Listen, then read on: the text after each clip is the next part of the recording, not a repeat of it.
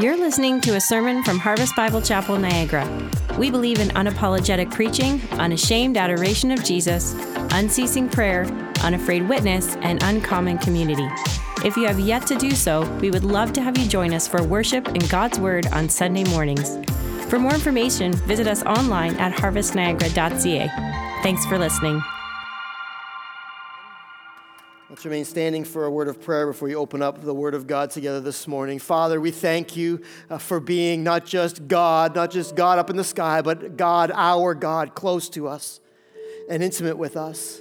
Father, so many things to thank you for this Thanksgiving. Thank you for the very breath in our lungs. Thank you for the reality of the Word of God, which speaks to us so loud and clear. Thank you for the Holy Spirit who abides in us and lives within us, giving us your life. Thank you for Jesus Christ, who truly forgives and gives life to all who come calling upon his name.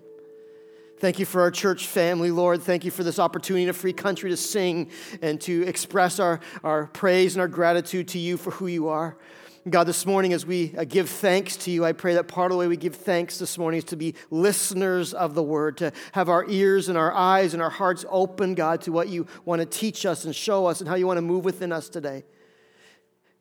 God, we truly do thank you for everything. May now this next 45 minutes be an exercise of gratitude as we turn our eyes to the heavens and say, God, here we are. Come near, Lord.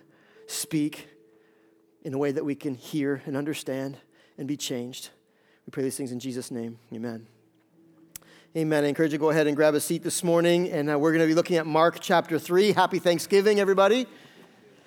Glad you're here this morning just to get close to the Lord and study the Word of God. Mark chapter 3 is where we are. If you don't have a Bible, stick your hand up. We'd love to give you a copy of God's Word to follow along. And if you don't have a copy at home, please, happy Thanksgiving. Take it home with you. It's our Thanksgiving gift to you. But some Thanksgivings in our church, we take time off and just do a Thanksgiving sermon. Sometimes we just keep on going through our sermon series. This Thanksgiving, we're going to keep on going through a sermon series in Mark, studying Jesus, the character of Jesus, the person of Jesus, wanting to know nothing more than Jesus Christ. And so Mark chapter 3, verses 1 to 21, let me read them for you as you hopefully give you a few seconds to get. Let me read them, and we're just going to dive right in today, so filled with truth that we need to know and hear this morning. If you're here today, this is God's word for you. This is what God wants you to know today from his mind, from his heart. And so let me read for you Mark chapter 3, starting at verse 1. A man with a withered hand. Again, he entered the synagogue, and a man was there with a withered hand, and they watched Jesus to see whether he would heal him on the Sabbath, so that they might accuse him. And he said to the man with the withered hand, "Come here." And he said to them, "Is it lawful on the Sabbath to do good or to do harm, to save life or to kill?" Trick question. They were silent. And he looked around at them with anger. Yes, this is Jesus. Grieved at their hardness of heart and said to the man, "Stretch out your hand." He stretched it out and his hand was restored. The Pharisees went out and immediately held counsel with the Herodians against him, how to destroy him. So Jesus heals the guy and they're like, "Let's kill him." Interesting, isn't it? Verse 7, Jesus withdrew with his disciples to the sea, and a great crowd followed from Galilee to Judea and Jerusalem and Idumea and from beyond the Jordan and from around Tyre and Sidon. When the great crowd heard all that he was doing, they came to him, and he told his disciples to have a boat ready for him because of the crowd, lest they crush him. For he had healed many, so that all who had diseases pressed around him to touch him. And whenever the unclean spirits saw him, get this, they fell down before him and cried out, "You are the Son of God." And he strictly ordered them not to make him known.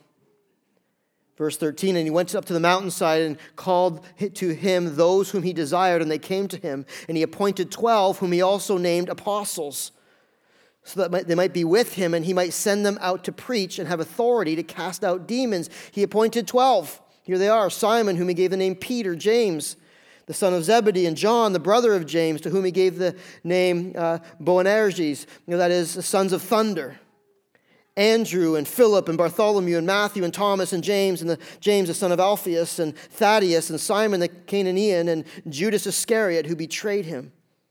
Then he went home, and the crowd gathered again so that they could not even eat. And when his family heard it, they went out to seize him. This is family, for they were saying, "He is out of his mind." Such an interesting text, isn't it, today? We've really been trying to get past all the myth and all the things we add to Jesus, just get to the real Jesus. We just want to see Jesus for who he really is. And let me tell you this, the real Jesus, everywhere he went, he brought controversy. This is called a conflict narrative because where Jesus went, there was controversy. It's like people were forced face to face to either accept him or deny him, to either love him or reject him. As we understand Jesus, we come to understand in a lot of ways. He's revolutionary, he's radical, he's also this, he's controversial, and he's polarizing. In other words, when you meet Jesus, you have two options. You're either drawn to him and love him, or you absolutely reject him and, hard to say that word, isn't it? Hate him. He's just polarizing.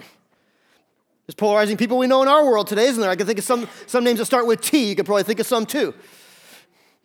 In America, they have Trump. Pretty polarizing fellow. In Canada, we have Trudeau. Equally, you guys all snicker, equally polarizing. What about this guy? Tebow. Think about it. People either love them or hate them. Their personalities, what they stand for, what they believe in, what they don't believe in sometimes. But you either love them or hate them. Jesus is the exact same. With his claims, his outrageous claims, he claimed to be the Son of God who came to forgive sin. People are like, yes, I want to embrace you. Like, no, get away from me. I don't want that. Think of Jesus' life. The miracles he performed and the casting out of demons. And some people are like, oh man, that's clear sign that Jesus is who he says he is. Others are like, I don't know, something wonky's going on. Let me get away from this guy. It's a little bit too much for me. The way he lived his life. Thinking about this, I learned this a little bit last week, the way he turned the religious people upside down, the religious systems upside down. Remember, he came to fulfill the law, and in that he brought a whole new way of relating to God and his superior wisdom and authority. And he ate with sinners and tax collectors. The religious like, we don't do that. Jesus is like, oh yeah, we do this. And he turned everything they knew upside down, and people seemed to either love him or they hated him. Interesting, because when Jesus confronts us, the reality of who he really is, it's the very same. We can't just go on as normal. We can't just half agree with Jesus and half not. We can't just think he's a pretty cool guy, but have other things to do. We come face to face with a decision. Every time we see the real Jesus, face to this decision time, will I embrace him or will I reject him? Will I be for him or will I be against him? This text points out for us three different responses to Jesus Christ. And it's important you stop and take note even in your own heart this morning. Where are you with Jesus? What do you believe about Jesus Christ? Are you with him or are you against him? It's important because it says in Matthew 12:30, Jesus says this, whoever is not with me is against me, and whoever does not gather with me scatters. There's no middle ground with Jesus Christ. So it's an important Thanksgiving sermon today. Might not be the warm gushies that you're expecting and the remembrance of all the things Christ has done for us, but it's a great Thanksgiving sermon because it brings us face to face with, will I be all in for Jesus or not? The greatest Thanksgiving you can give Jesus is to be all in for him. Let's study the text now, starting at verse 1. You can write this down in your notes if you're taking notes today. Jesus' rebel ways caused many to despise him. Jesus' rebel ways, when it comes to religion, caused many to despise him. Interesting, again, we see him in chapter 3, verse 1. Again, he entered. What did he enter right here? What did he enter? The synagogue. Where did Jesus spend most of his time? He spent it in church, trying to convert the religious to himself. So here he is in church. He's preaching, he's teaching, and probably mesmerizing the crowd with his awesome wisdom, as we've learned already, and the heart-penetrating sermons. And as he's preaching or teaching, guess what? This man with a withered hand comes in. This man that was crippled, you think, well, that's not a big deal. There's people with disabilities all the time that come into church. Back in Jesus' day, this was like to be disabled or crippled meant to you were kind of less than, you were lower than. You probably took the back seat in the church and definitely not the front seat. And so this guy comes in, his right hand, Luke tells us. Mark just says hand. Luke says right hand. His right hand is all withered and crippled, probably something like that. And so it would be an embarrassment to him. He'd be ashamed of it. He'd kind of be hiding that thing under his coat and hoping no one would see it. In fact, back in Jesus' day, even the priests were not allowed to be maimed or have any disabilities. It said that in Leviticus chapter 21. And so this guy's kind of coming into church, and the Pharisees are all sitting there going like, oh, here he is. Let's see what Jesus does with this guy. This is our chance to really get him now. Remember last week they tried to get him with all the grain stuff, and maybe it's even a setup. We don't know. Now we're going to get him in church breaking the Sabbath. They're all like, woohoo! Just like today, some people just want to do anything they can to disprove Jesus, right? And find loopholes and prove that he's not true and he's not real. That was the Pharisees.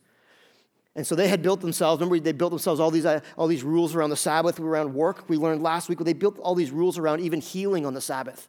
When God said don't work, they're like, okay, well that means you probably can't help somebody get better on the Sabbath, because that would be work. So you could help them stay the same, stabilize them, you can help them not die, but you can't help them get better. That's just ludicrous, isn't it? And so that was their way of thinking, building all these laws around. And so this guy walks up, and Jesus looks at him, and look what his two words are. I love these words right here in verse 3. What does he say? Come here. He's not shunning the crippled man. He's saying, come here. This guy's probably a stonemason or something and worked his whole life, and now he's completely useless. And Jesus loves those who are less than. He says, come here. And then he looks at the audience, the Pharisees, and he gives this trick question. He knows their hearts, right? Jesus knows everything. He knows what they're thinking. He knows, like, aha, we got you. And so he really turns the tables and he has them. He says this, is it lawful on the Sabbath to do good or do harm? This isn't Jesus' sermon. This would be an awkward one, hey? To save a life or to kill it, or to kill. It's like one of those moments, when you come in late when you're a teenager, you come in late and you're supposed to be home by 11 and it's 12 o'clock and you come in the door tiptoeing, your dad's standing right there. He's like, where have you been? There's just nothing to say at that point, right? You just hang your head and keep walking. That's where he has the Pharisees, and he's like, so is it good to do good on the Sabbath? He told them in Matthew chapter 12 it was. It's good to do good on the Sabbath. He actually knew, in Matthew 12 it tells us, he knew that they would rescue their sheep and their oxen on the Sabbath. So he's really bringing the reality of their heart forward. So like, you're worried about all your rules and regulations. What about helping somebody on the Sabbath? So if they said it's good, then they're like, oh, we let him off the hook. They can't say that. If they say it's okay to do evil and kill, well, that's just wrong, clearly. So they shut up. Pharisees finally got something right. They just kept quiet. Jesus, look what he does next. He reaches out and he heals them. First of all, verse 5, he looks around them with anger. Yeah, Jesus gets angry. He was ticked. He's like, how can you not see that I came to save you? I came to help you. He's grieved at the hardness of their heart. He's saddened by their hearts are so hard they can't even see the Messiah standing right before them. And he says this to the man. Notice he didn't say anything to the Pharisees. He just said this to the man, stretch out your hand. He gives them the show and tell lesson they need to get to their full reality of what the law was meant to do, which was to help people and not hurt people. He stretched it out and his hand was restored. Now, if this happened in our church, this would be like, woohoo, right? Like, imagine this happened in our church. We'd all be out there praising the Lord, wouldn't we? We'd have a big worship service. We'd be praising the Lord. Like, I've never seen that. God is so good. Look what the Pharisees do. It's kind of the opposite of that, what you'd expect. The Pharisees went out and immediately held counsel with the Herodians. Who were the Herodians? They were another political party that loved Herod and elevated Herod, and they were worldly, they were unspiritual, but they had something in common with the Pharisees, the religious people. What was that? They hated Jesus. And they took counsel with them on how to destroy him. I just find this so interesting. Isn't the scriptures interesting? It just brings us face to face with like the reality of the human heart. And what did Jesus do to constitute someone trying to kill him? He healed somebody. It's a good thing, and yet the hardness of heart, this rebellious attitude, this I don't want anyone telling me what to do, including the Son of God, is really what grabbed the hold of the Pharisees and really turned them not to love God, but to hate God. It's interesting to look at this text because I think has a lot in common with those in our day and age who seem to reject God. You know, it's never been an issue whether Jesus lived or not. It's never been a debate whether he actually lived and did miracles. The debate comes, what do we do with Jesus? What do we do with Jesus? And we see in our culture so many turn to accept Jesus, but even more turn to reject Jesus. We ask ourselves, why? Why is there so much rejection of Jesus Christ? Why can't people just see Jesus and understand him and embrace him? Do you ever wonder that? Well, here's the ultimate point. It comes down to the hardness of the human heart. It's the hardness of the human heart. And here's what Jesus did when he came. He messed with the full reality of human existence. Here's why the Pharisees rejected him so quickly and dismissed him so clearly. Here's why it happens in our culture, where people so quickly dismiss and reject Jesus Christ. One, because with him he brings his authority that rules. And the Pharisees, like people in our day, they didn't want anyone ruling over them. I don't want anyone ruling over me, including the Lord. I don't want anyone lording over me, including the Lord. Isn't that the truth? You can talk people into all the intellectual reasons of why we could believe Jesus, and they might nod in their agreement, but in their heart, they're like, no way. Why is it? Because ultimately people reject Jesus. You know why? Because we don't want a Lord over our lives. Jesus, when he came, you have a choice to make. You're going to bow to his authority or not. You know what else Jesus did when he came? He dismantled neat and tidy religious systems. He turned the religious upside down, and customs and traditions and all the things that people held closely to. And this makes me feel insignificant, and this is what is meaningful to me. He's like, that doesn't matter anymore. And people couldn't handle it, so instead of accepting Jesus, they rejected Jesus. Much like today, it's so easy, isn't it, to hold on to our exterior religiosity instead of really grapple with the inner reality of what Jesus came to do and to be. Because ultimately, here's what Jesus did in this text and what he does in our hearts. He comes and he exposes the very essence of our souls. Notice this. This is, I think, what caused the Pharisees more grief than anything, is Jesus just exposes their heart. They were so consumed with all their rules and all their regulations, they cared nothing about people. They had no compassion for people. They didn't care about people. They just wanted to do all the right things and look good on the outside. And Jesus came and was like, really? Look, here's a guy who needs help, and you don't even want to help him? That's an indictment upon the human heart. Ultimately, I think that's the real reason why people in our day and age reject Jesus as well. It's so easy to hold on to all our religion, do all the right things, but then we have to grapple with the full reality of our human heart. And quite honestly, just like a mirror is to our face, they hold up the Word of God and you see Jesus, and the Word of God is a mirror to our souls. And quite honestly, a lot of times, even I will still look at it and like, that doesn't make me look good at all. You with me? Just like our physical mirror, some mornings I look in the mirror and I'm like, oh my goodness, like get that mirror out of here. Like I am one ugly sucker. I don't want to look in the mirror today. It's too painful. And I go to my bathroom, like, Zach, am I this ugly? He's like, yeah, you are, Dad. Like, you've been that, you know. It's hard to come face to face with the realities, right? And other times you look in the mirror, like, I don't look too bad.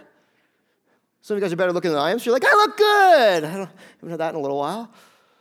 But that's what the Word of God, that's what Jesus does when he confronts us. Here's what happens. He causes us to see the full reality of a perfect heart, his, compared to an imperfect heart, ours. And sometimes it just isn't pretty. And so rather than trying to grapple with the heart, we run the other way. So the Pharisees are doing right here. It's easier to sit on our little pedestals and fire arrows at others who aren't doing the right things and thinking the right way. And it is so difficult sometimes just to allow Jesus to come in and show us our heart condition and our motives and our actions. And so instead of humbling ourselves under Jesus, repenting of our sin and asking him for strength to do it God's way, what we do is we find the easier way, the more convenient way. We stand up to him, we harden our hearts, we want to do it my way.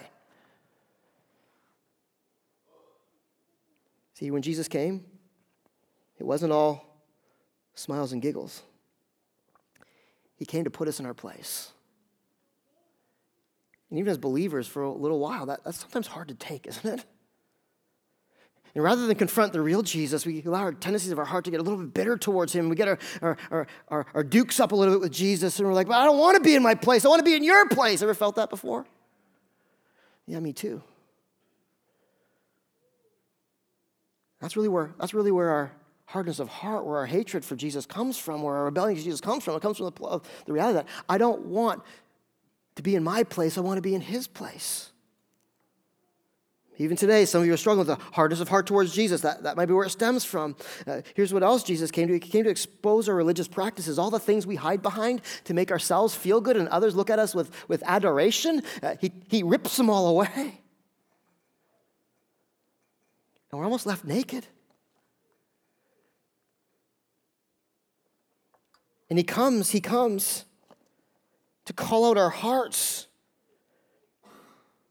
That we might, not that we might be hammered, we might live in grief, that we might live in guilt and shame, but he comes to do this. Why? Because he loves us. Deeply loves us.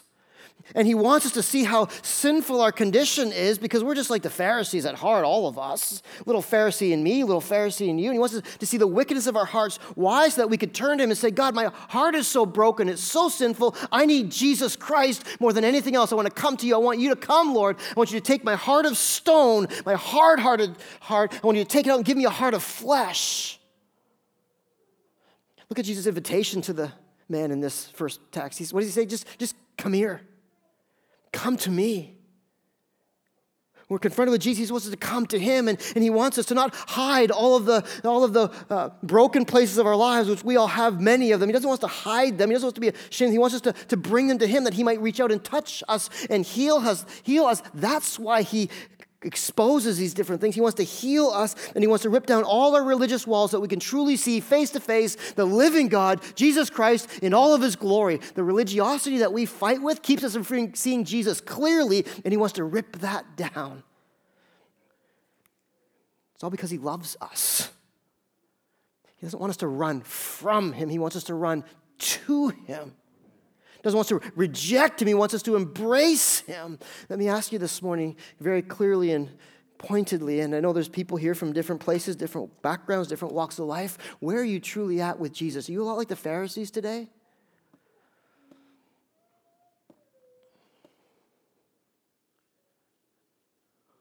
Want all the perks of Jesus, but inwardly we're repulsed and repelled because of all the things I just mentioned?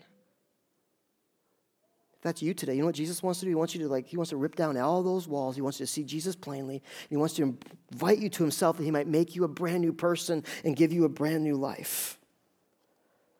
Some people just plain hated Jesus. Remember, with Jesus, you either love him or you hate him. But in the middle text here, we see even a third category that looks at first like it's promising, but actually it's not a positive thing at all. It's those who are intrigued by Jesus because of his many miracles, but they really don't accept Jesus. Jesus' miracles cause many to be intrigued by him, which is completely different than fully loving him and being invested in him. So we see the Pharisees, that's their reaction. Let's learn from them and humble ourselves and not be like Pharisees. But here's another group of people before we get to the apostles. Here it is, verse 7. A great crowd follows Jesus. So right after Jesus had this experience in the synagogue, he went out with his disciples, and a great crowd followed from all over the place, and they're now become the hype, right? Jesus become the hype. He's doing some pretty cool things. He's healing people. He's casting out demons. Word spread. He's like a modern-day rock star, and so he's getting to a place where they're hemming in, like there's too many people, and he's afraid he's going to get trampled. They're just trying to touch him to heal him, and all this hype. And so Jesus, what he does, it's a good thing he calls them fishermen, isn't it? Hey, grabs a fisherman, get in your boat, they go out to sea a little bit, that way he can get away from the crowds, but not to be away from them, but then he could actually preach to a bigger crowd and let the ocean, the water, let his voice carry over the multitudes.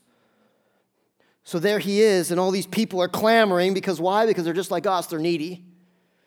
They have emotional needs, they have spiritual needs, they have relational needs, they have physical needs, and they just want to be healed. Some of them just want the freedom. They just long for Jesus. I just want to be free from this demon possession and this oppression on my soul. I just want to be free. And so it seems like it's really good motives, and most of the time it probably was, but here's the reality.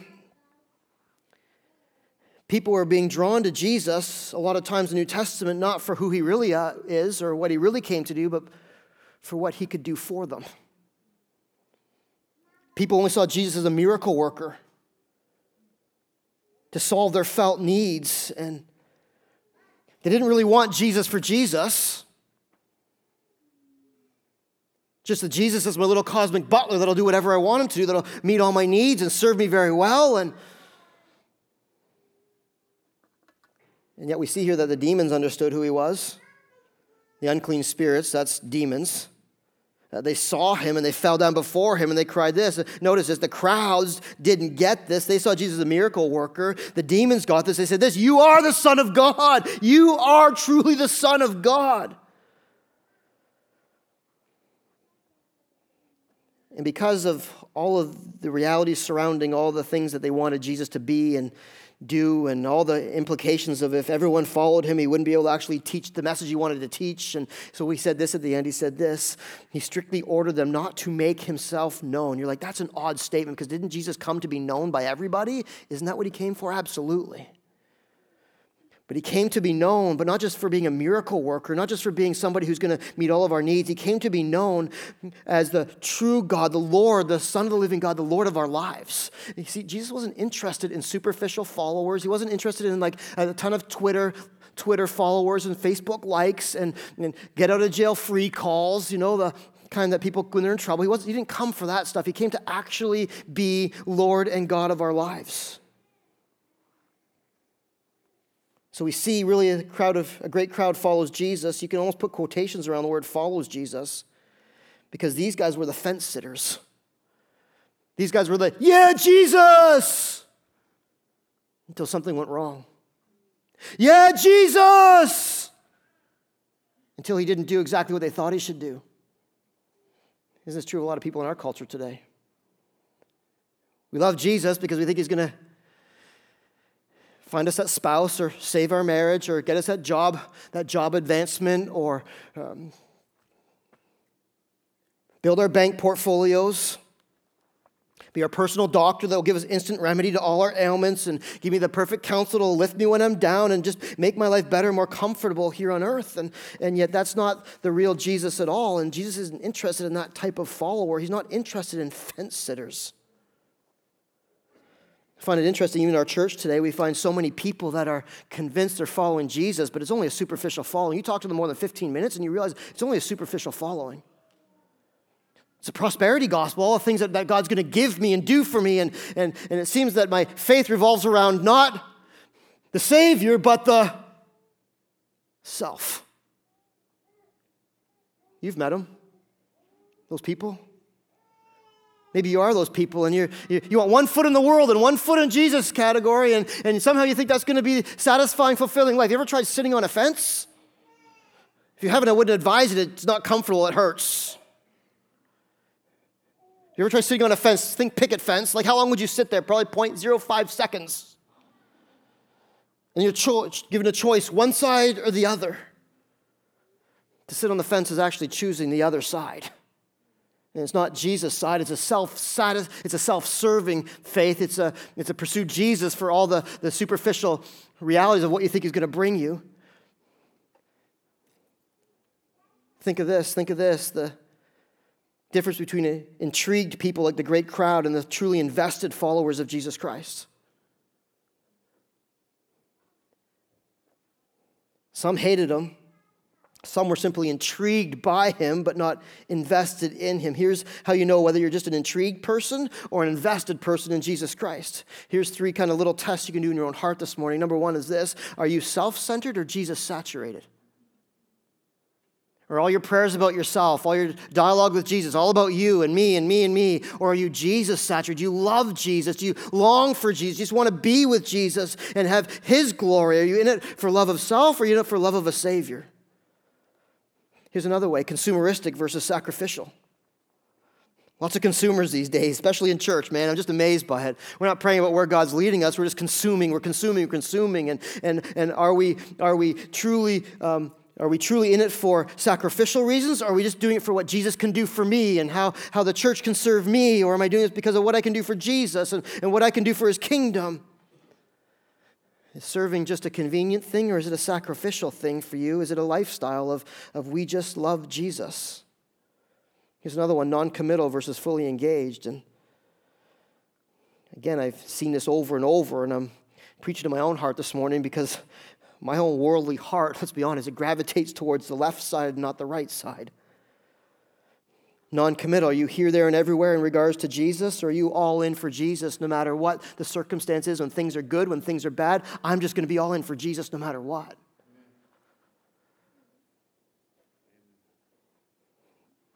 The intrigued or the invested? Let me just tell you this. If you take stock of your own heart right now and you're more on the intrigued side than invested side, let me tell you this. The intrigued side is not satisfying. It's not fulfilling. You're going to end up being a bitter, old, grumpy man or woman, wondering why God is not good to you, where God is. It's because it's self-serving and not Savior-seeking. On the other hand, the fullness of life and the fullness of joy comes in the invested side, where you just realize that you're going to give your all for Jesus, no holding back. It doesn't matter what happens or how it happens. Jesus died for you and gave his all for you. You're just going to give your whole life to him. That's where meaning and fulfillment, that's where your salvation becomes alive and the life of Jesus flows through your body, your veins, your soul like never before.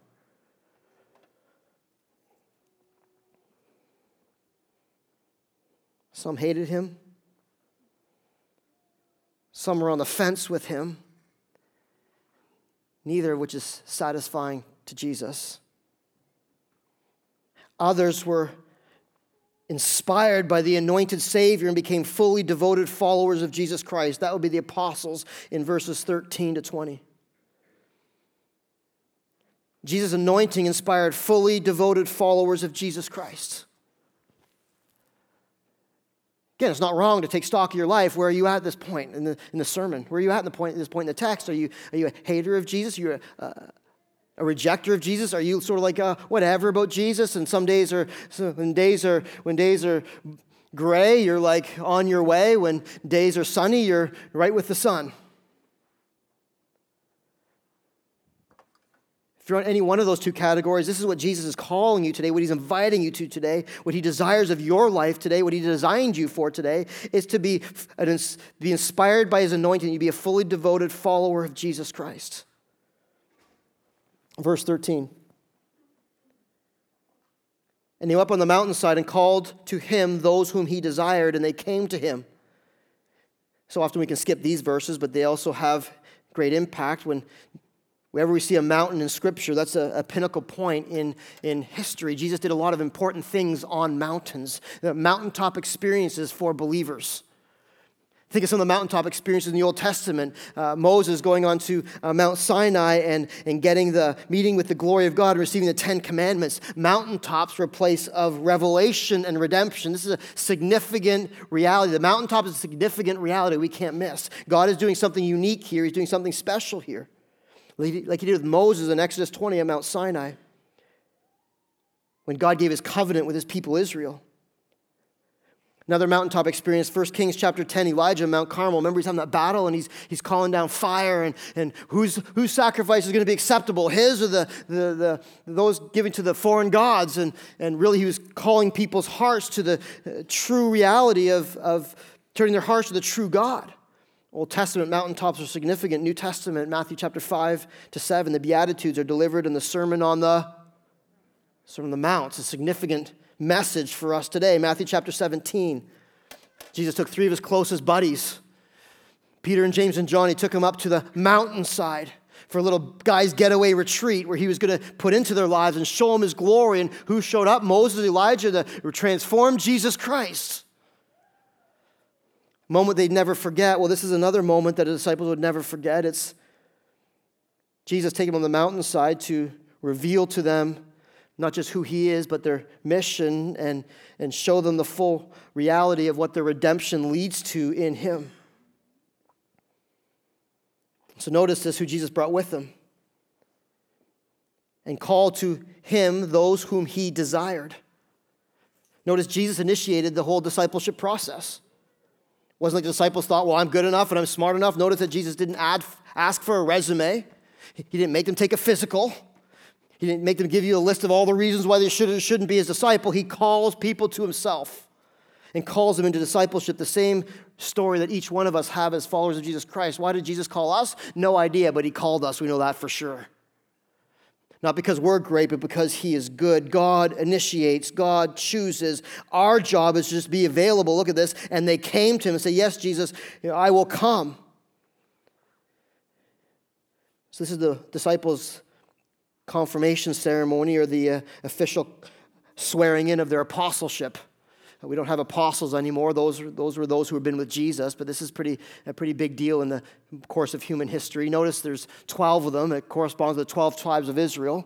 Matthew tells us that the 12 apostles are going to judge the 12 tribes of Israel. This is like a whole new day coming in. So the disciples are here with Jesus, and they're getting really like, kind of like when you get a honorary doctorate conferred upon you. You get on your knees, they hood you, or you get knighted by the king as a knight. You get on your knees, they take the sword and they knight you. This is Jesus hooding or knighting the disciples as his. It's a special moment. No deeper honor. It's a lifetime honor or commitment. Jesus, I'm for you. I'm going to be with you, the disciples. I am going to be completely into you, Jesus. I'm going to follow you as you're going to be my rabbi for the rest of my life. I'm going to follow you. There's no turning back. Look at the mark of a disciple. This shows us clearly what a disciple is to Jesus. So often, again, we think it's what we do and all the things that we're supposed to do as his disciples. Look what it says here. And so he appointed 12, whom he also named apostles, so that they might be with him, number one. They might be on mission for him, that he might send them out to preach, and they might be his instrument to cast out demons, have authority to cast out demons. Stop and just see the significance of this with me for a moment, because I think we often struggle with discipleship, and we hear in church saying, we're going to make you disciples of Jesus, we're going to be disciples of Jesus. You're like, yeah. What's that? Here's what a disciple of Jesus is. It's right here in the text. This is what Jesus calls us to as his people, as his church. He calls us to be with Jesus first and foremost. Notice it's not to do something for Jesus, it's to be with Jesus. To be a disciple of Jesus is to be invited by Jesus to simply, first and foremost, be with him, to know him, to love him, to rub shoulders with him, to become like him. It all comes from being with Jesus. It's an invitation that we really can't ever turn down. Here's the invitation Jesus gives us to be his disciples. Hey, see my hands? See the marks in my hands? That was for you. Because I love you. And you couldn't save yourself, so I did it for you. See my feet? See the piercing in my feet? See that scar that goes so deep? You know why that's there? It's there because I saw your life. I saw how desperate you were for a Savior, and I came to fulfill that for you because I love you. See the crown marks on my head when they jammed the crown of thorns in? See those marks? It's because I knew you needed someone to truly be king of your life, and you couldn't do it, and no one else could fulfill it, so I came to be your king. And I invite you now simply to come and be with me. So often our Christian faith becomes about all the things that we have to do and have to do. Jesus' priority for us, first of all, is just to be with him, to know him and to love him and to see him and to be changed by him. How does that happen every day? Right here, it's the word. Right here, it's the word. This is your first mark of being a disciple. I'm going to get in God's word. I'm going to read it, not because it's a history textbook, not because I want more information, because I want to see Jesus. I want to commune with him. I want to be with him. I want him to change my life. Remember when you were a kid and your mom says, be careful who you hang out with, because you're going to become just like them. You're like, she's full of baloney. Then at 44, you're telling your kids, be careful who you hang out with, because you're just going to be like them. And our kids are saying, you're full of baloney. Jesus wants us to spend time with him and talk to him and know him. As we do, he's going to change us from one degree of glory to another, and he's going to then send us. You know what our qualification is for being witnesses of Jesus? Being with Jesus. Being with Jesus, qualified as men to bear witness of him and overthrow evil. Look at this. He's going to send them out to preach. Disciples of Jesus are about the mission of Jesus, to send them out to preach. I'm so encouraged to tell you all the time that I'm not the only preacher in this church. Guess who is? All of us are. I just happen to be the one up Sunday morning, but Monday to Saturday, we're all preachers. This is what being a disciple is. It doesn't matter who you are or where you go or what you do. You're a disciple of Jesus Christ, called to preach the good news of the gospel of Jesus Christ. To lay down your life. To be an ambassador for Christ. To be his witness, but even more than that, to be his instrument. Look at verse 15. This caused a lot of people stress. Have authority to cast out demons. Is that what every disciple should be doing, is casting out demons? If I'm not casting out demons, I'm not a disciple? Reality is what Jesus is saying in this text is that I'm going to give you the power to do whatever I ask you to do and call you to do. I'm going to give you the power. If it's to cast out a demon, it's to cast out a demon. If it's to share your faith, it's to share your faith. If it's to serve sacrificially, it's to serve sacrificially. But I am asking you, disciples, simply to be my instrument to do with whatever I see fit. And you'll be able to do in your life whatever I can do if my life is in your life. When I was a kid, we used to all, when it comes to sports equipment, we used to always want the Wayne Gretzky hockey stick, the Titan hockey stick. Anyone ever have that Titan hockey stick? It was white with red lettering, and we thought, man, if we just had a Titan hockey stick, then we'd be really good hockey players. It was a Ken Griffey Jr. baseball glove because he was such a good center fielder, right? Ken Griffey Jr., like, if we had the Ken Griffey Jr. glove, man, I'd be awesome. The problem was I got the Titan hockey stick and the Ken Griffey Jr. glove I didn't get, but I got another glove that was pretty good. And guess what, though? I'd put my hand in those things and they still couldn't do half of what the other guys could do. Made us feel special, but we couldn't do it. But if Wayne Gretzky were to pick up my hockey stick and play hockey, you'd see that stick do things that I could never do. Ken Griffey Jr. picked up my baseball glove and took it out in the field, the center field in Seattle, and played center field with my baseball glove. That glove would do things that I could never do with it. Here's what Jesus asked his disciples to do, just to be the instrument, the tool of which he will then come and his life will infuse in our lives, and he will then use us to accomplish whatever he desires to accomplish in us and through us. Disciple is simply this, fully available to Jesus Christ, that his power might be made alive in us. This is what he did with the disciples. 16 to 19 is just listing 12 disciples. Doesn't seem like it's a really encouraging text. It doesn't seem like it's kind of a boring text we skip over, but I want you to notice this about the disciples. They're just regular dudes. They're not special. They're not of the rabbinic line. They're not like the guys who are the kingpins in the community. They're not the superstars. They're just regular, average fishermen and tax collectors and freedom fighters. They're just regular guys. They're like the Sandlot. And here we go. Here they are. Men with personality flaws and inconsistencies and irregularities. And here's how Mark describes them. He just lists them by name. He appointed the 12. Here they are. Here's the 12 first apostles. Simon, whom he gave the name Peter. Peter means rock. Not that he was going to be chiseled like Dwayne Johnson, but he'd be rock solid for the kingdom of God. Peter's always first. You know why? Because he wears the C when it comes to the apostles. He's sort of like the captain of Team Jesus.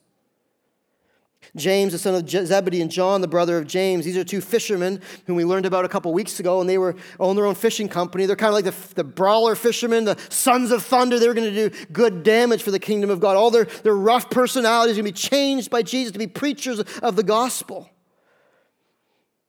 Andrew and Philip and Bartholomew, really not much about these guys in the scripture. You know why? Because they were so ordinary. All of us who think, oh, God could never use me. They're so ordinary. Thomas, we know all about him, right? I like Thomas. You like Thomas? Yeah, because we can relate because he was the doubter. I don't know, God the cynic, yet God chose him.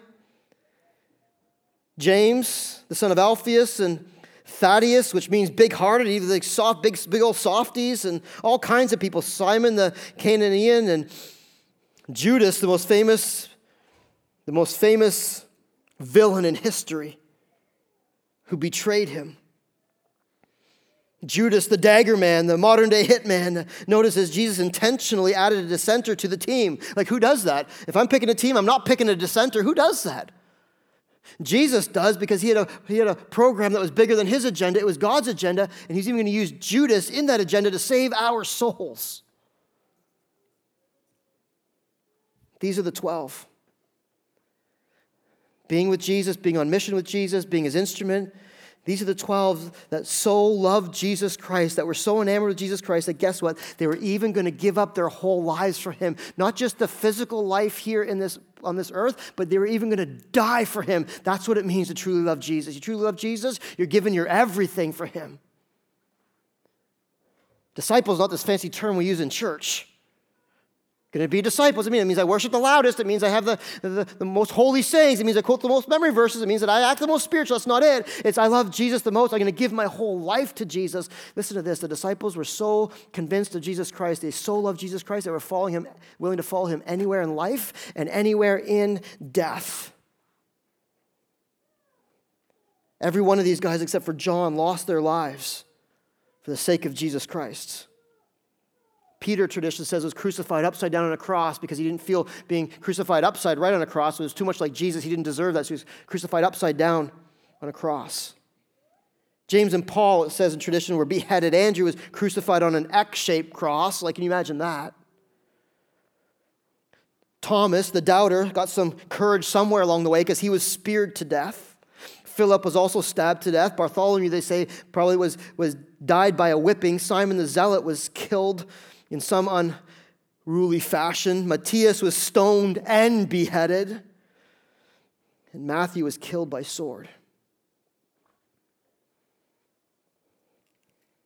This is a mark of a true disciple. I love him. Doesn't matter what he calls me to, I'm going to go with him. This is the one who gave his whole life for me. He gave everything for me on the cross. He committed everything for me, not just part of his life. He committed it all on the cross. So I'm willing to commit everything back out of love for the one who gave it all for me. I'm going to give my whole life to Jesus. This whole love word that we use, well, I want to love Jesus. Well, this is what loving Jesus really looks like. People either hate him or they're on the fence, which is equivalent to like loving themselves more than Jesus on this side, or they love him. No turning back. I'm all in. I want to know all of Jesus and all that he has for me in this life. I want to give my everything for him, knowing that that's the best use of my life. That's the most satisfying existence I can live. That's the most meaning I can find. I'm giving everything for Jesus Christ. Where do you sit today? You hate him, you're on the fence, or you love him. There's no wait till I get a better life or wait till I clean up myself. This is the better life, and Christ cleans you up as you live this life and sanctifies you. Will you choose Jesus today? Will you truly love Jesus today? I believe in our culture we've made Jesus a whole lot of things. We made being a believer in Jesus, a follower of Jesus, so many things. Most of which are not the biblical truth of what it means to love and follow Jesus. And this is why so many people are like, get away, Jesus, it's too hard for me. I want to live my life. Or like, I'm going to have best of both worlds. Jesus is like, that is not it. It's come to Jesus. It's come to me. It's love me. It's follow me. It's see my face and feel my embrace and let me show you. Let me live my life in you and show you what it is to truly live for Jesus Christ.